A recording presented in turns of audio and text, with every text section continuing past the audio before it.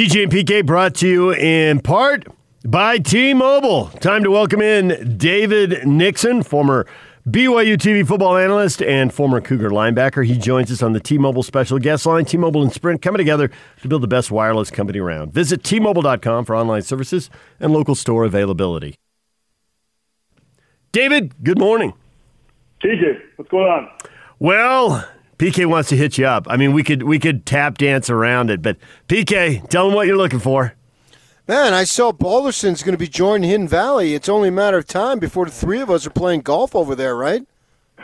Let's go. I'm ready. I let him join. I'm still a member up in Park City at a couple spots, so I've got to let those run out, and I'll come down to the valley and join you guys. A couple spots. Well, somebody's crushing it. That was a nice humble brag right there. Well, he made NFL money. We worked some deals here and there, and I got hooked up. We'll just go that way. That a kid. Oh, that is classic. All right, let's get to the football, shall we? It's the Cougars and the Cougars. I watched one Houston football game, well, because that's all they played because they had so many games canceled. One school had a problem, another school had a problem. It turned out they were all playing Houston. So they play this one game with Tulane where for 20 minutes they look awful, and then for 40 minutes they look great. The 20 minutes, they just kind of write off to, well, you're playing your first game and they're playing their fourth and you're nervous and, whatever. And then for 40 minutes, okay, they got a lot of team speed, but they were thrashing Tulane so badly in those final 40 minutes that I didn't really know what to make of it and to draw any conclusions. Is there something you could say about Houston because you've watched a ton of film over your career and you know this for a fact? Yeah, I would say, obviously, team speed. Stevenson, the wide receiver that returned to kickoff for a touchdown, has got bona fide, real top-end type speed. And as a receiver, he also caught a deep post for a touchdown. So, no question, this will be, speed-wise, the toughest opponent BYU's faced all season. And then offensively, they have shown they had 5 turnovers, right? I mean, they've shown that they can cough the ball up. And so if BYU wants to win on the road, they've got to be opportunistic and find a way to create some turnovers and get the ball back in Zach's hands. But I think, it's Houston matchup. There's no question it's the biggest matchup for BYU. And I think BYU players are pretty excited about it, pretty locked in on it. You throw in the fact that now Houston will have some fans, right? I think they're 25% capacity. So I think that'll be fun for the BYU players because I've heard that a lot of the kids' parents will be traveling down there to finally watch their kid for the first time this season. We're 5 games in. They'll be able to watch their kids play, so they'll be able to play in front of some family. But when you look at the matchup itself, it's obviously a pretty exciting matchup. And like you said, we only have one game of film on them.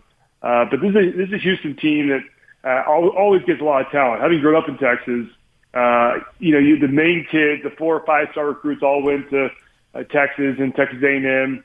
And then you get Houston and TCU and all those schools would kind of pick up the scraps. And so a lot of the kids from Houston, obviously, if they don't get into one of the bigger schools, they opt to stay home and play close. And so there's no doubt that they've got a lot of talent there. But I think the one thing that jumps out from film is that they're maybe a little bit undisciplined. And so there's a way to kind of capitalize on that, and that's trying to create some turnovers. Back when all you guys, I'm speaking to TCU and Utah and BYU, were in the Mountain West, there was a big game that TCU and Utah were playing on Thursday night. I think it might have been in the 2008 season when Utah had its undefeated Sugar Bowl season. So I'm up there covering the game, and they have they print out the big sheets of rosters, and I'm looking at TCU's roster, and I went through it, and if I remember correctly, out of their entire roster, which wasn't just their travel roster, it was their whole roster that they had. And so there's 100-some kids on it. And I think I literally counted 4 or 5 that weren't from Texas, and I think they were from Louisiana. And I meant to ask you this about last week, too, with the UTSA, because that's a newer program. They weren't playing Division I football when you were growing up, but they are now.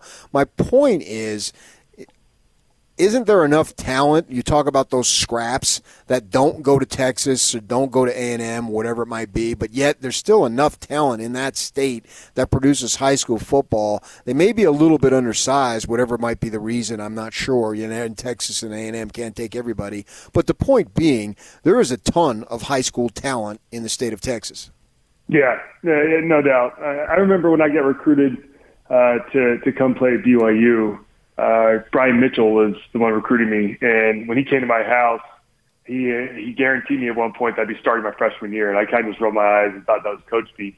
But he went on to say, he goes, "No, listen, Texas football is the closest you get to college football. I mean, you're well-groomed, you're well-prepared at the high school level here. And so the transition to college football is that much easier." And I think that shows with just the talent, because week in, week out in Texas, you do play, kids that are all going D1 all over the country. And the majority of them do stay there in Texas. You look at even Texas and Texas A&M's rosters, and the majority of the kids are there locally. Yeah, they'll pick off a kid from Arizona or California once in a while, but I think the majority of them are from Texas. So, yeah, ton of talent there, and it's like I said, week in, week out, you're playing the best talent, and so I think it prepares you pretty well for that next level. But if you're Houston and TCU, SMU, I mean, and now, like you said, UTSA, Texas State, all these schools, there's plenty of guys to pick off from. And frankly, as we know, a lot of those kids that go to Houston and SMU and the schools that are in the Big 12, like TCU and Texas Tech, a lot of those kids have chip on their shoulders, and they feel like they should have gone to those bigger schools. They got looked over, and so they come out with that chip on their shoulder, and they tend to be work harder and maybe play a little harder. So, like I said, if you can find the right kids, you can put together a pretty solid program with what, quote unquote, the scraps, the leftovers from the kids that get looked over from the big schools. So not to get hung up on Texas recruiting, but I've always been intrigued by this, and since you're from Texas, there are and the Texas population has grown so much that it's now California 1, Texas 2 in terms of population in the country. So there are just more kids.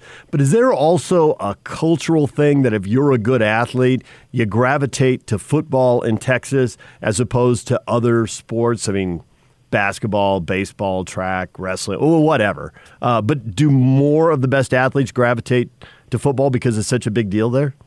I think the difference between Texas and Utah and maybe other states is, yes, just that every single kid at least tests the water of football. So they're all going to start in junior high, they start some in Pee Wee, but I think every single one plays junior high football, and then it starts to kind of get weeded out from there. I mean, the kids will, if they're not that great, will then find another sport to play. And they still play a lot of sports. I mean, I grew up, I played basketball throughout high school as well. And there's a lot of kids that play baseball or whatever it may be. But I think the difference is everybody at least tries football, because there is kind of that peer pressure, growing up to try to be a football player, right? And so it is interesting. But, of course, a lot of those guys don't make it, don't hack it, and so they go focus on something else. Once again, the main big athletes at least take a crack and typically stick with it if it's something that they're excelling in. So I would say that's probably the big difference between Texas and elsewhere. So we saw the first three games for the Cougars. Couldn't have gone better, really. I mean, they just smoked everybody. And the fourth game wasn't as easy, obviously. Did you see anything in that game that would cause you concern? I have gone back and looked at this film. Not really. I think the team finally hit a little bit of adversity. I personally think that if Neil Powell doesn't fumble the ball on that 8-yard line going in on the first drive, I think BYU wins by 21+ in this game. I think what happens is then you score, the emotions are high on BYU's sideline, and they kind of ride that. Having been in the stadium and watching their body language after that fumble, I think everyone got a little down. And, of course, UTSA didn't score the next drive, but they moved the ball. And I think everyone started to kind of, I don't know, the air was kind of taken out of the sideline of the stadium. So I think the game would have been a little different. Obviously it wasn't, and BYU struggled to kind of put up points and really create anything. And you listen to the postgame interviews, they just never got in a rhythm. And I think that was the most frustrating part offensively. They still moved the ball well. You look at Zach's numbers, and he still had a really efficient night. But ultimately they just couldn't put points up and couldn't get any type of rhythm. And then defensively, the change, the quarterbacks from Harris and Narcisse was huge. And Narcisse just really picked apart this BYU defense. And looking back on the film there's a lot of bad angles from safeties, from backers, from everybody in the pass game, and just kind of tough zone coverage. They didn't play a lot of great zone coverage on the back end. So that's something that obviously got to clean up going into this week, because, like I said, Houston, their whole main objective is to get behind the defense, and they're trying to take the lid off the defense. They're going to stretch it vertically and find ways to pick you apart. So BYU better be ready because, like I said, they're facing speed they haven't seen all this year, and they're going to need to make sure that their safety stay on top. Backers got to get depth in their drops, and they've got to find a way to stop this prolific Houston offense that we've seen through one game, really. So making the best out of a bad situation and, trying to find the silver lining, is this just that fourth game, a huge wake-up call, and will there be a much more focused, sharper team, or do you think they're going to be playing with a piano on their back next or Friday night? I think it's a wake-up call. I think this team needs to face a little bit of adversity. And you guys have probably seen the stat through Kalani Sitake's era that he was something like, I think, 3-8 going into this game, so now 4-8 versus G5 teams when it's been decided by 7 points or fewer. So, this was a good win. And Kalani, we had him on our post-game show. You could see kind of the relief in his face. I mean, he was a little disappointed that BYU didn't run him off the field. But you also see some relief in his face. And he said, listen, the win's a win, and we got to celebrate it. And I think there's a lot of truth to that because this is a team that in the past, and like I said, during Kalani's era, that has found ways to cop these games up. And it was nice to see them finally pull through. I mean, when they needed a solid drive, when they needed a game-winning drive, they went 80 yards and drove down and took, I think, 6 minutes off the board there in that fourth quarter. And they made a statement and punched it in for a touchdown. So, at the end of the day, props to them for pulling through. Yeah, everyone thought they would smoke them, and, the line was, I think, 34.5 or something. It was some crazy number. And so they didn't obviously live up to the hype and what the expectations were. But ultimately, they took care of business. And it's obviously much better to learn in a win than to try to learn something in a loss. So they're 4-0. Obviously, the national writers moved them up a spot, so they didn't take it. They didn't care. They only won by 7. I think they realized how hard it is to win at the collegiate level, and they were rewarded with the ranking. So I think you put that game behind you, a lot of stuff to learn, and then you focus on a short week when you have to travel down to Houston and get ready for them. Yeah, I think that drive that you just referenced was really key because it was like, all right, the game's in balance, let's get serious, and they got serious. And I don't want to say it was just a piece of cake, but they grind their way down the field and got the touchdown and gave them the separation, although, if I remember correctly, UTSA did come back and score. But nevertheless, when they needed it, they got it, which is an important sign. One of the things, and you do the BYUtv work, and then Kalani will do his post-game work, and then he talks in terms of media obligations, and then he talks Mondays. And it seems like now every time he's doing these forms of media that he's getting the question about the ranking and the hype. And, he's a good dude, so he doesn't want to just say, would you guys shut up about that? But basically that's what he's saying because he doesn't want to talk about it, but yet you can't deny it that it's there. How do you think is this playing, what type of effect it's having on these guys in terms of are they excited about it? Is it becoming a little bit of albatross? What exactly do you see this ranking meaning in terms of the effect on the team? We'll see as the season progresses and if they can keep winning and they keep moving up, how it affects them. I remember as a player, I think it had the type of effect where I realized, okay, we got to defend this ranking. Right? I mean, everyone thinks we're this good. Now we got to prove that we are this good. And so it drove us to try to be better each week and to focus. And I don't think we ever bought in and said, hey, listen, we can take today off because, hey, we're ranked 14th in the country. Right? I don't think that's any of these players' mindsets. I don't think, obviously not the coach's mindset. And so I think a lot of people get worried and say, hey, it's going to go their head, and they're worried that they're going to think through all that and maybe overlook opponents. I don't ever think that's really the case. At least when I was playing, we never looked at it that way. I think it really is some motivation for you to go out there and prove to people right that you are deserving of that ranking. But you're right. He's talked about it quite a bit. He's asked about it quite a bit. And the players are all saying the right things as well. Do I think they maybe overlooked UTSA a little bit in preparation for Houston? I would say maybe. I think when that line came out and they looked at the film, because on film, UTSA wasn't near as good as La Tech, and they're, especially on the offensive and defensive line. But you look at BYU's offensive line against UTSA, and they struggled. I mean, Zach's numbers were still good, but he was getting flushed out of the quarterback left and right. They had some pressure, whether it be one guy or two guys. They usually have one guy coming loose. And so I think getting James Impey back, they're projected to get James Impey back to starting center this week, which will be huge because we know the center, he sets the line, and he sets which way they're going to slide and protect. And when you have a veteran guy like Impey that started for years there, that's a huge addition. So that should help a lot against Houston.